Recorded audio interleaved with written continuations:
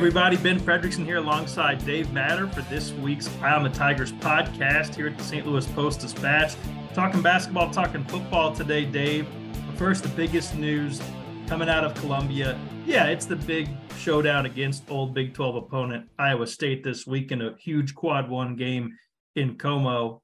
And it's going to be a big one. We'll both be there. Kobe Brown is back. So all that excitement that kind of got the balloon popped against Alabama will now be there against Iowa State. But let's start with the big news. Let's not bury the lead. The Block M jerseys, Dave, they're back. They're beautiful. They look flawless. The only disappointment for me is that John Sundvold was not the model released in the tweet promoting them. They look good. And look, I'm not the biggest fan of all the crazy uniform changes. I'm increasingly becoming an old man yelling at the cloud. I hate the ones that look like practice jerseys. I don't know why they wear them in games. But these, if Mizzou came out and said they're going to wear these every single game, I'd say sign me up. Yeah, they're pretty sharp. I'll have to say that. I've heard some people already quibble a little bit. They put the number centered under Missouri instead of offset to the side. So it's not identical. I don't know if that was a Nike thing or if somebody didn't, move the cursor over when they were setting the type there. But they do look sharp. They got the tiger paw and the shorts, the big Block M. I think that should be like an alternate jersey, maybe like when the Cardinals wear some jerseys on Saturdays. I think Missouri should do that maybe once a month or so.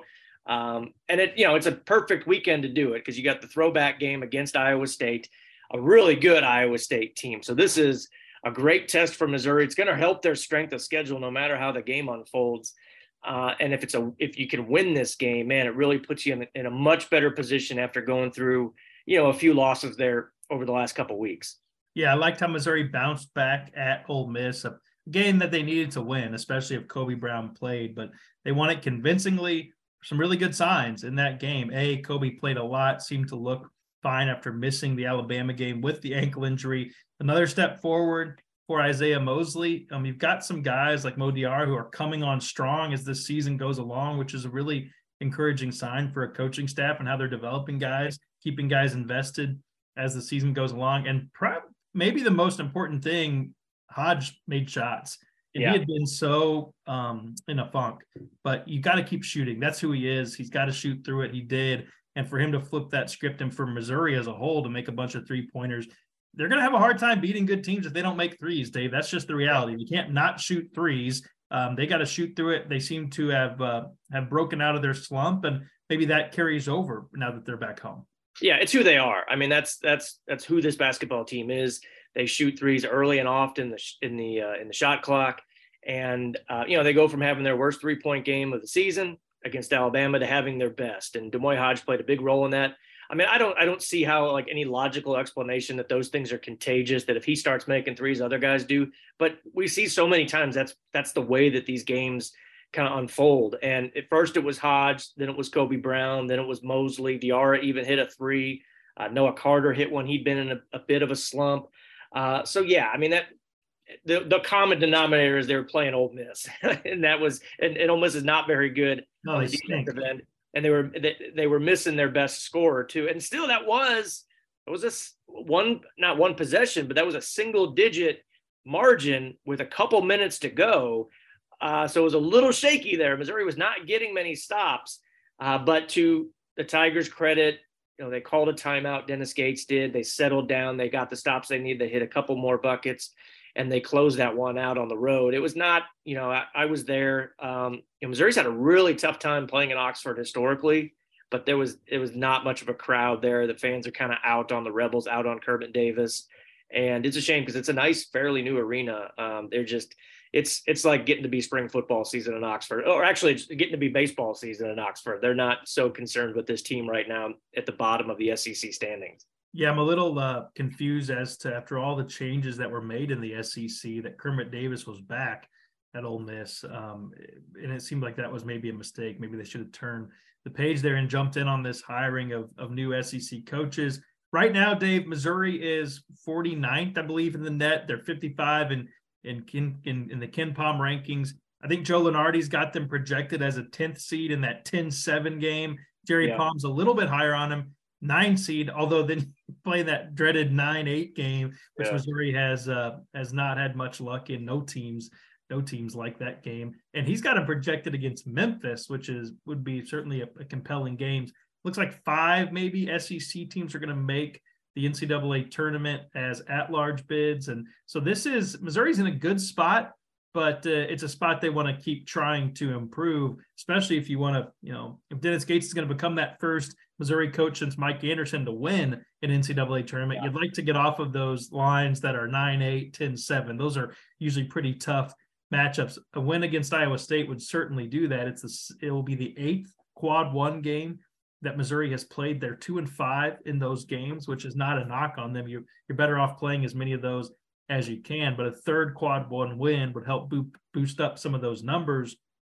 Iowa State's really good. It may look like maybe they were coming off their worst loss of the season at Oklahoma State. Before that, only lost to Connecticut, at Iowa, at KU. No shame in any of those losses. Then they turn around and beat Kansas State at home, and we know that Kansas State team had knocked off Kansas, so they're coming into this game confident, but perhaps maybe a little emotionally drained. I don't know. They beat Kansas State 80-76 last time out. They're a good team. Yeah, they're really good. TJ Otzelberger, good second-year coach. Interestingly enough, this will be a matchup of 2 of the last 3 head basketball coaches that Desiree Reed-Francois hired. She hired him at UNLV, and then he left for Iowa State.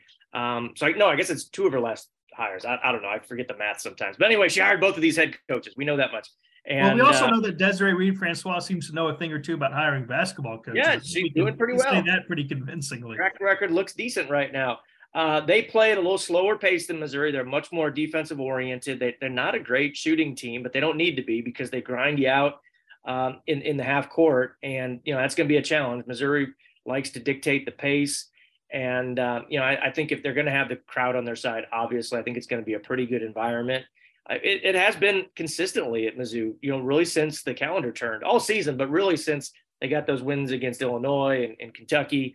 It's become a tough place to play. And even Nate Oates said that last week when we saw him against a real undermanned Missouri team. But they're healthy now. That still not 100% at Ole Miss because Trago Million was out. He does. I know the fans, fans would like to see like 5 guys play and nobody else. But the strength of this team is the bench and the depth. And when you can have a guy like DeAndre Golston come in and play 18 minutes or Trago Million play 10 minutes, you don't lose a whole lot. Maybe they're not all SEC players, but they can do some good things for you. And the guy that's really doing some good things for him right now, you mentioned Mo Diarra. Man, he can rebound, which is something they need. He can protect the rim a little bit. At least he's a presence down there, and he gives them a lot of energy. He really does. He can run the floor some. He can shoot threes, which we've seen now. So, man, what a boost that they've gotten from him. He was really critical in them holding off Ole Miss there late. And I know, the instant question is, well, where was this in November and December? And I thought Dennis Gates put it pretty well after the game. He said that he is right on time. Like, they did not expect him to step on the floor coming from JUCO, before that coming from France, and just be Shaquille O'Neal in week 1. Like, they knew that he was going to need some seasoning, whether that was just a little bit of playing time or really more important, the practices. And now it seems to pay off because he's holding his own out there. He gets a little foul happy sometimes. He's got to refine some of that. But, man, he gives them a presence. And the trade-off is we're not seeing Ryan DeGray out there. He's kind of taking his minutes. So it'll be interesting to see, how that continues to develop as the season goes on. But, Missouri's in a good spot. They've got 3 really tough games left. Iowa State on Saturday. Then they go to Tennessee next month. And then 2 days later, they turn around and they play at Auburn. After that, there's a lot of manageable, winnable games. I mean, Ken Pom has Missouri. He's got them projected to finish SEC play 7-3 and winning the last 5 games. They've got like Georgia, LSU, another A&M game, Mississippi State there. So right now they're in 7th place in the SEC. They would be the 7 seed if the tournament started now. And the end of that schedule really sets up nicely for them to move up to, maybe 5 or 6. Top 4 might be unreasonable. And that's when you get the double bye in the tournament. But 5 or 6, that would be tremendous for this program. Yeah, they're projected to be like a 21-win team based off the Ken Pom numbers, which are not everything. That's why you play the game, but certainly a higher mark than we would have thought entering the season. And as you said, a kind of a soft landing in some ways to the conference schedule after being thrown into the fire at the front end. You mentioned the fans' thoughts on the rotation, and I got a couple thoughts there. One is probably leaning into those thoughts, and then maybe one is pushing back against them a little bit. I'll start with pushing back against them a little bit. One of the things Gates and his staff are doing a great job of is not slamming the door on the rotation. Yeah. It's more of a permeable barrier where guys can kind of float in and float out depending on how they're playing it. And I think that's good. It means you have depth. It also means you got guys engaged over the course of the season. Certain coaches slam the door and lock it at this point of the season, and guys who are not in the mix, they just kind of check out. Yeah. And I don't think they're going to do that. I think you're seeing the fact that Ronnie DeGray kind of started the season on the bench, worked his way off of it, now trending back toward it. He also knows that if he puts together good practices and good games, he can be right back in there. Aiden Shaw goes from getting his first start to not playing much, and Diarra gets more. I mean, look, if you rebound on this team, you're going to play because it's their biggest weakness, and whoever wants to play should go grab boards. The other thing about Mo Diarra, he makes free throws and gets to the free throw line. He made a ton of free throws in JUCO. And this team, what is Dennis Gates always talking about, Dave? We got to shoot more free throws. We got to get to the free throw line. He does it, and he can make them as a big guy. So you're kind of starting to see different guys' strengths, and I think they're doing a good job of kind of getting guys in and out. No bigger evidence and example of that than Mosley. Right. And this guy, we had wondered if he's going to be a part of this team at all. Here he comes on strong, plays 33 minutes against Alabama, and is really asked to go be the lead scorer and does his best to do it. I don't think that's a great recipe for winning, but I think what you saw at Ole Miss could be. And again, consider the opponent, but he doesn't play quite as much, still plays a lot, gets the start, and once again finds ways to put the ball in the basket, and he starts making threes, which we know he can. He didn't against Alabama. And what I'm imagining you're hearing is that people really like that look of that lineup that had Hodge, Brown, and Mosley in it. And that lineup can score perhaps more than any consistent group we've seen, and perhaps more than any Mizzou team in a long, long time. This team scores more than a lot of the Mizzou teams we've seen before. That group could be its highest scoring group. I guess my question is, can it play good enough defense? Because part of the reason you're kind of looking at that Ole Miss game going, wow, the offense, but also, my goodness, how did they get so close? They were almost giving up as many points as they were getting. Right. Can Missouri have an offense-first package and still play good enough defense against better teams? Ole Miss is not a good team. Right. And the answer is, I think you just got to play more guys. I mean, when you're playing at this kind of pace offensively, and when you're pressing after makes and misses, I mean, these guys aren't robots. You need some guys to come in and spell them. That's why, DeAndre Golston had a rough first half the other night, 3 turnovers, couple fouls. He didn't play in the second half.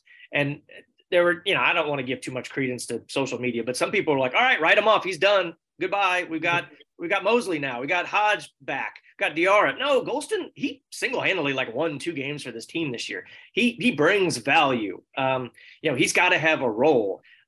Same thing with Noah Carter. He was kind of in a cold spell, wasn't doing a whole lot offensively, but he's one of the bigger bodies they have. He chips in and contributes definitely. Sean East too. You can't forget about him. He played 23 minutes the other night, had some critical steals in that game, and got to the foul line a few times. So the strength of this team isn't just the star power up top. It needs to be the depth. And that, maybe not all those guys are all SEC players, but not all going to play 30 minutes. Not everybody's going to play 40. There's only 200 minutes in a game for the 5 players, and you can't play 10 at a time. So sometimes I think we're a little bit, and I say we, talking more about others, kind of a prisoner of the moment. And we think, oh gosh, this guy was awesome. He needs to play 40 minutes now, and this guy never needs to play. No, that's just not the case. That's not college basketball. And I think your point about Gates is great. They don't give up on guys. They keep them ready. Mosley, the great example. Golston will be fired up, I'm sure, to go out and make up for some of the mistakes he made the other night. He still does some things that not many other players on his team can do, creating his own shot. He's got that mid-range game. He's somebody I think can get to the foul line more often. Carter too. So yeah, it's a good situation to have right now. I think these guys are all hungry.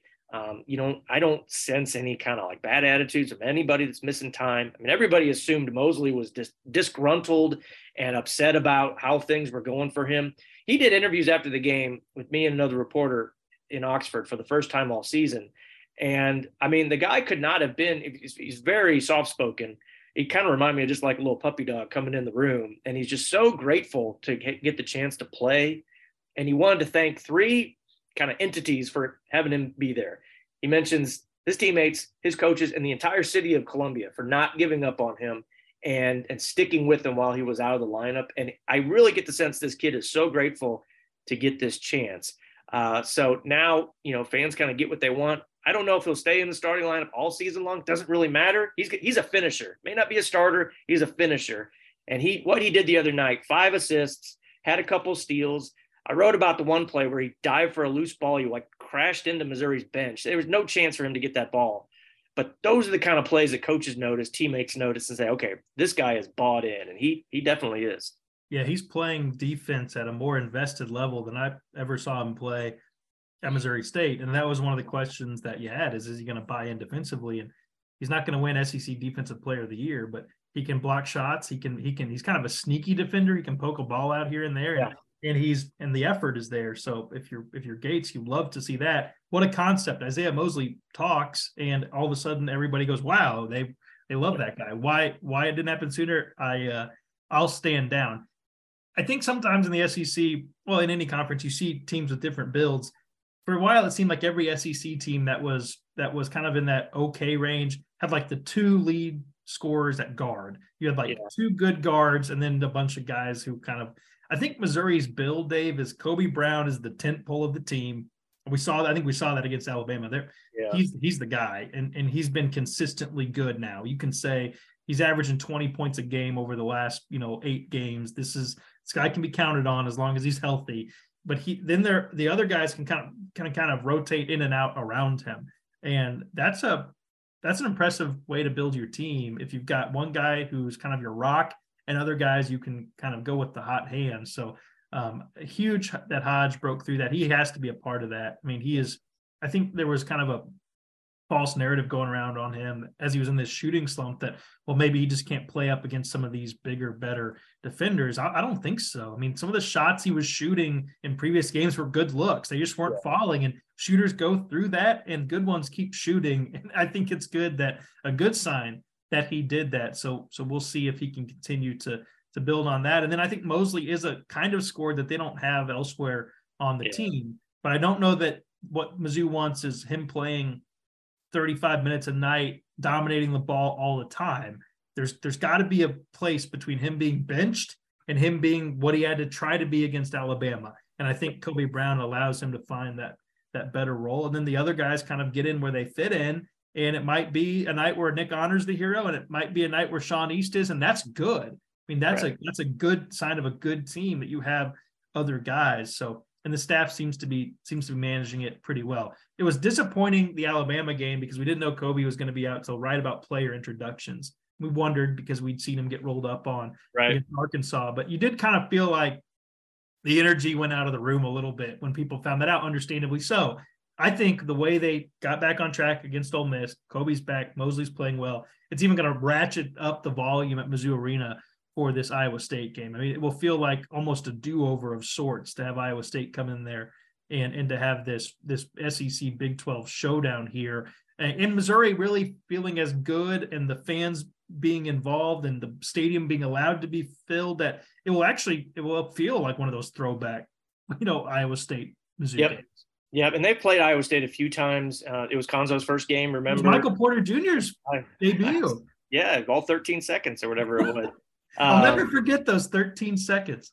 They were memorable. And then they played there a couple times, and those games on the road did not go very well for Missouri. But I think it's going to be a great atmosphere. I think, go back to Kobe, he'll play in this game.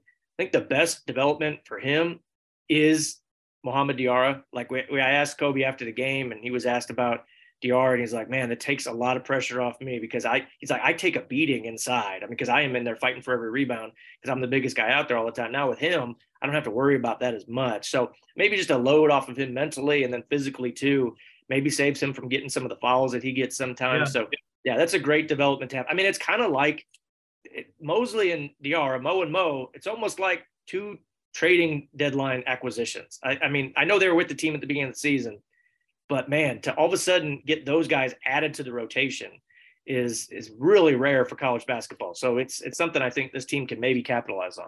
Yeah, 6 rebounds in 17 minutes. Yeah, you need to play more if you're on a team that can really struggle to rebound the ball and you're putting up a rebound rate like that. So big game Saturday in Columbia. We'll have it covered at stltoday.com. Dave and I will both be in the house at Mizzou Arena. Quickly, Dave, let's talk the biggest Mizzou offseason acquisition. This is a team that we've talked plenty about what's on the line for Eli Drinkwitz here entering year 4. We talked a lot about how he could or could not play the quarterback conversation, the risk of adding a quarterback to the room, the risk of not doing that. Now we know it will be Jake Garcia, the Miami transfer. Interesting backstory here, Dave. This kid was a highly touted prospect. COVID shut down the football in California, and he went on this exodus of trying to find a place to play. He bounced around between a ton of high schools, was projected coming out of high school as like a top 25 or 50 recruit, depending on which service you prefer. But one of the top, quarterbacks in his class, was believed to have NFL potential, goes to Miami, can't win the starting job despite an injury to the starter there. Was kind of, I think my folks in Miami were kind of down on him. He hits the portal, and now he joins this group that includes, for now, at least, Brady Cook and Sam Horn. What do you make of the move, the pickup, and the potential for Jake Garcia? Yeah, really interesting. I mean, he was not one of the high-profile guys on everybody's radar as far as the quarterbacks who transferred because he wasn't really a starter. I think he started one game this past season. He got in for 8. He played significantly in about 3. And numbers are nothing special. That was kind of a train wreck of a season for Mario Cristobal and the Hurricanes. So I don't put too much stock in there. But he does have game experience, much more than Sam Horn does. So he's got that going for him. Like you said, pretty celebrated guy at the high school ranks, despite moving around all that he did. And now he's here for spring. And Eli Drinkwitz has consistently said since he's been at Missouri that spring football is not the time to win jobs. These are not competitions. It's just a time for individual, improvement and analysis from the staff to really watch these guys. So they don't name starters after spring, but you can get a leg up. I mean, there's no doubt. I mean, they're tracking everything and they're analyzing every throw.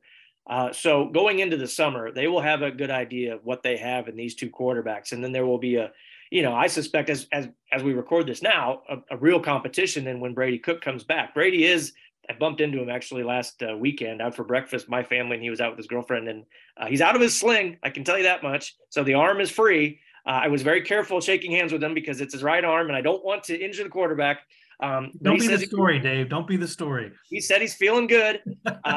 He was drinking coffee out of his left hand, I noticed on the way out. So he's resting the right shoulder. So the competition will really kick into gear, assuming they're all still on the team this summer and fall camp. But Eli wanted to add some competition to the room. He didn't go out and chase the Sam Hartmans, the Spencer Sanders, the big name quarterbacks that were on the market. Instead, he goes and gets a guy that was at a Power 5 school, but has multiple years of eligibility left and is definitely intriguing here. So we'll see. It's going to be, I don't know how much spring football we'll get to watch. I don't know how much they'll do in the spring game. I don't think we even have a date for that yet. But definitely this is a one, and you wrote it last week. Eli's got to get this one right. He's got to pick the right guy. He's got to know who the right one is. And, he's got more options than he's had now, as of recording this on Thursday, January 26th. Between Kirby Moore coming in to call plays and run the offense, and it will be Eli's version of the offense, but Kirby, it sounds like it's going to be calling the plays on game day, and the addition of Jake Garcia. It's safe to say that, well, maybe not safe to say Jake Garcia will be there, but whatever quarterback they roll with and Kirby Moore, I mean, these guys are the keys to the season, pass or fail. I mean, is that saying too much? I mean, you hate to put it on 2 guys, but between the quarterback issues Missouri has had, kind of looking for the right one, and also the play calling issues for an offense that should be and was advertised to be one that was going to be the strength of this team, I think the spotlight shines on those 2 this season, and ultimately it's on Eli, right? But those 2 new additions, or whoever beats out Jake Garcia. And here's the way I view it is Eli knows what's at risk when you add somebody. Yeah. And so he viewed Jake Garcia as worth the risk of adding. And that doesn't guarantee he's going to be the starter, but it probably means that they went out and competed against the TCUs and whatever else in the NIL sphere that's going on to get this guy. And also, you know what you could potentially lose if you bring in another quarterback. So that tells me that he at least thinks that he has the possibility of being the starter, and really curious to see kind of who starts to emerge as Kirby Moore kind of starts to put fingerprints on this offense. But the offense, who leads it on the field, off the field, and play calling is going to be the biggest story, I think, entering this year. Oh, absolutely. And this team is not without other question marks. You know, they've got to get pass rushers developed. I mean, they should be loaded on defense. Everybody came back except for the 3 defensive ends. Otherwise, they've got returning starters everywhere on a defense that finished 4th in the SEC in total defense, yards per play, yards per game. So not a lot of question marks there. Some on offense, offensive line. They added 1 transfer, might add more. You get Javon Foster coming back instead of going to the NFL, a second team all SEC guy. Questions at running back. And guys are coming back, but, you know, are you upgrading there?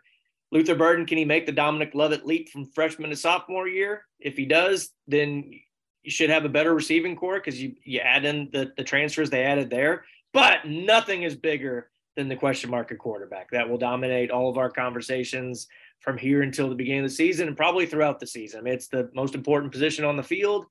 And, you know, it's the biggest what if, it's the biggest question mark. It's the biggest pendulum to swing on this team, however you want to describe it, to whether this works this season and it works beyond this season or if it doesn't. One reason to maybe be skeptical about Jake Garcia, I wonder a little bit about his mobility. He can be a little stiff at times watching him. I think you've got to be able to move and turn broken plays into gains and stretch the pocket. I think that's one thing Brady Cook did so well this past season, as he kind of leaned into using his legs as part of his passing offense, and he knows that offense. So I'm not writing off Brady Cook yet. One reason to be positive about Jake Garcia, big arm, and also you touched on it, the perception is that Miami was a disaster in terms of using the talent to the best of its ability, knowing who the best talent was at times. So I'm not going to knock him for not being the starter at Miami just yet until we see what he can or can't do at Mizzou, but he'll have the spotlight certainly, and that quarterback competition should really be something between the prospects and the projected futures of Garcia and Horn and what Cook has actually done for this team and being one of its true leaders already. And as of now, being back in the fold for next season, we'll see how that develops. Keep it locked at stlt.com for football coverage, baseball coverage, and everything else going on did I say baseball? I meant basketball. But there'll be some baseball coverage too, because SEC baseball is right around the corner, and I'm thinking spring training, I guess. Dave, good stuff. I'll see you Saturday in Columbia, and encourage folks to check out Dave's newsletter. Also, I've got one at stltoday.com/newsletters. You can sign up there. And thanks again for checking out the Eye on the Tigers podcast. We'll talk to you next time.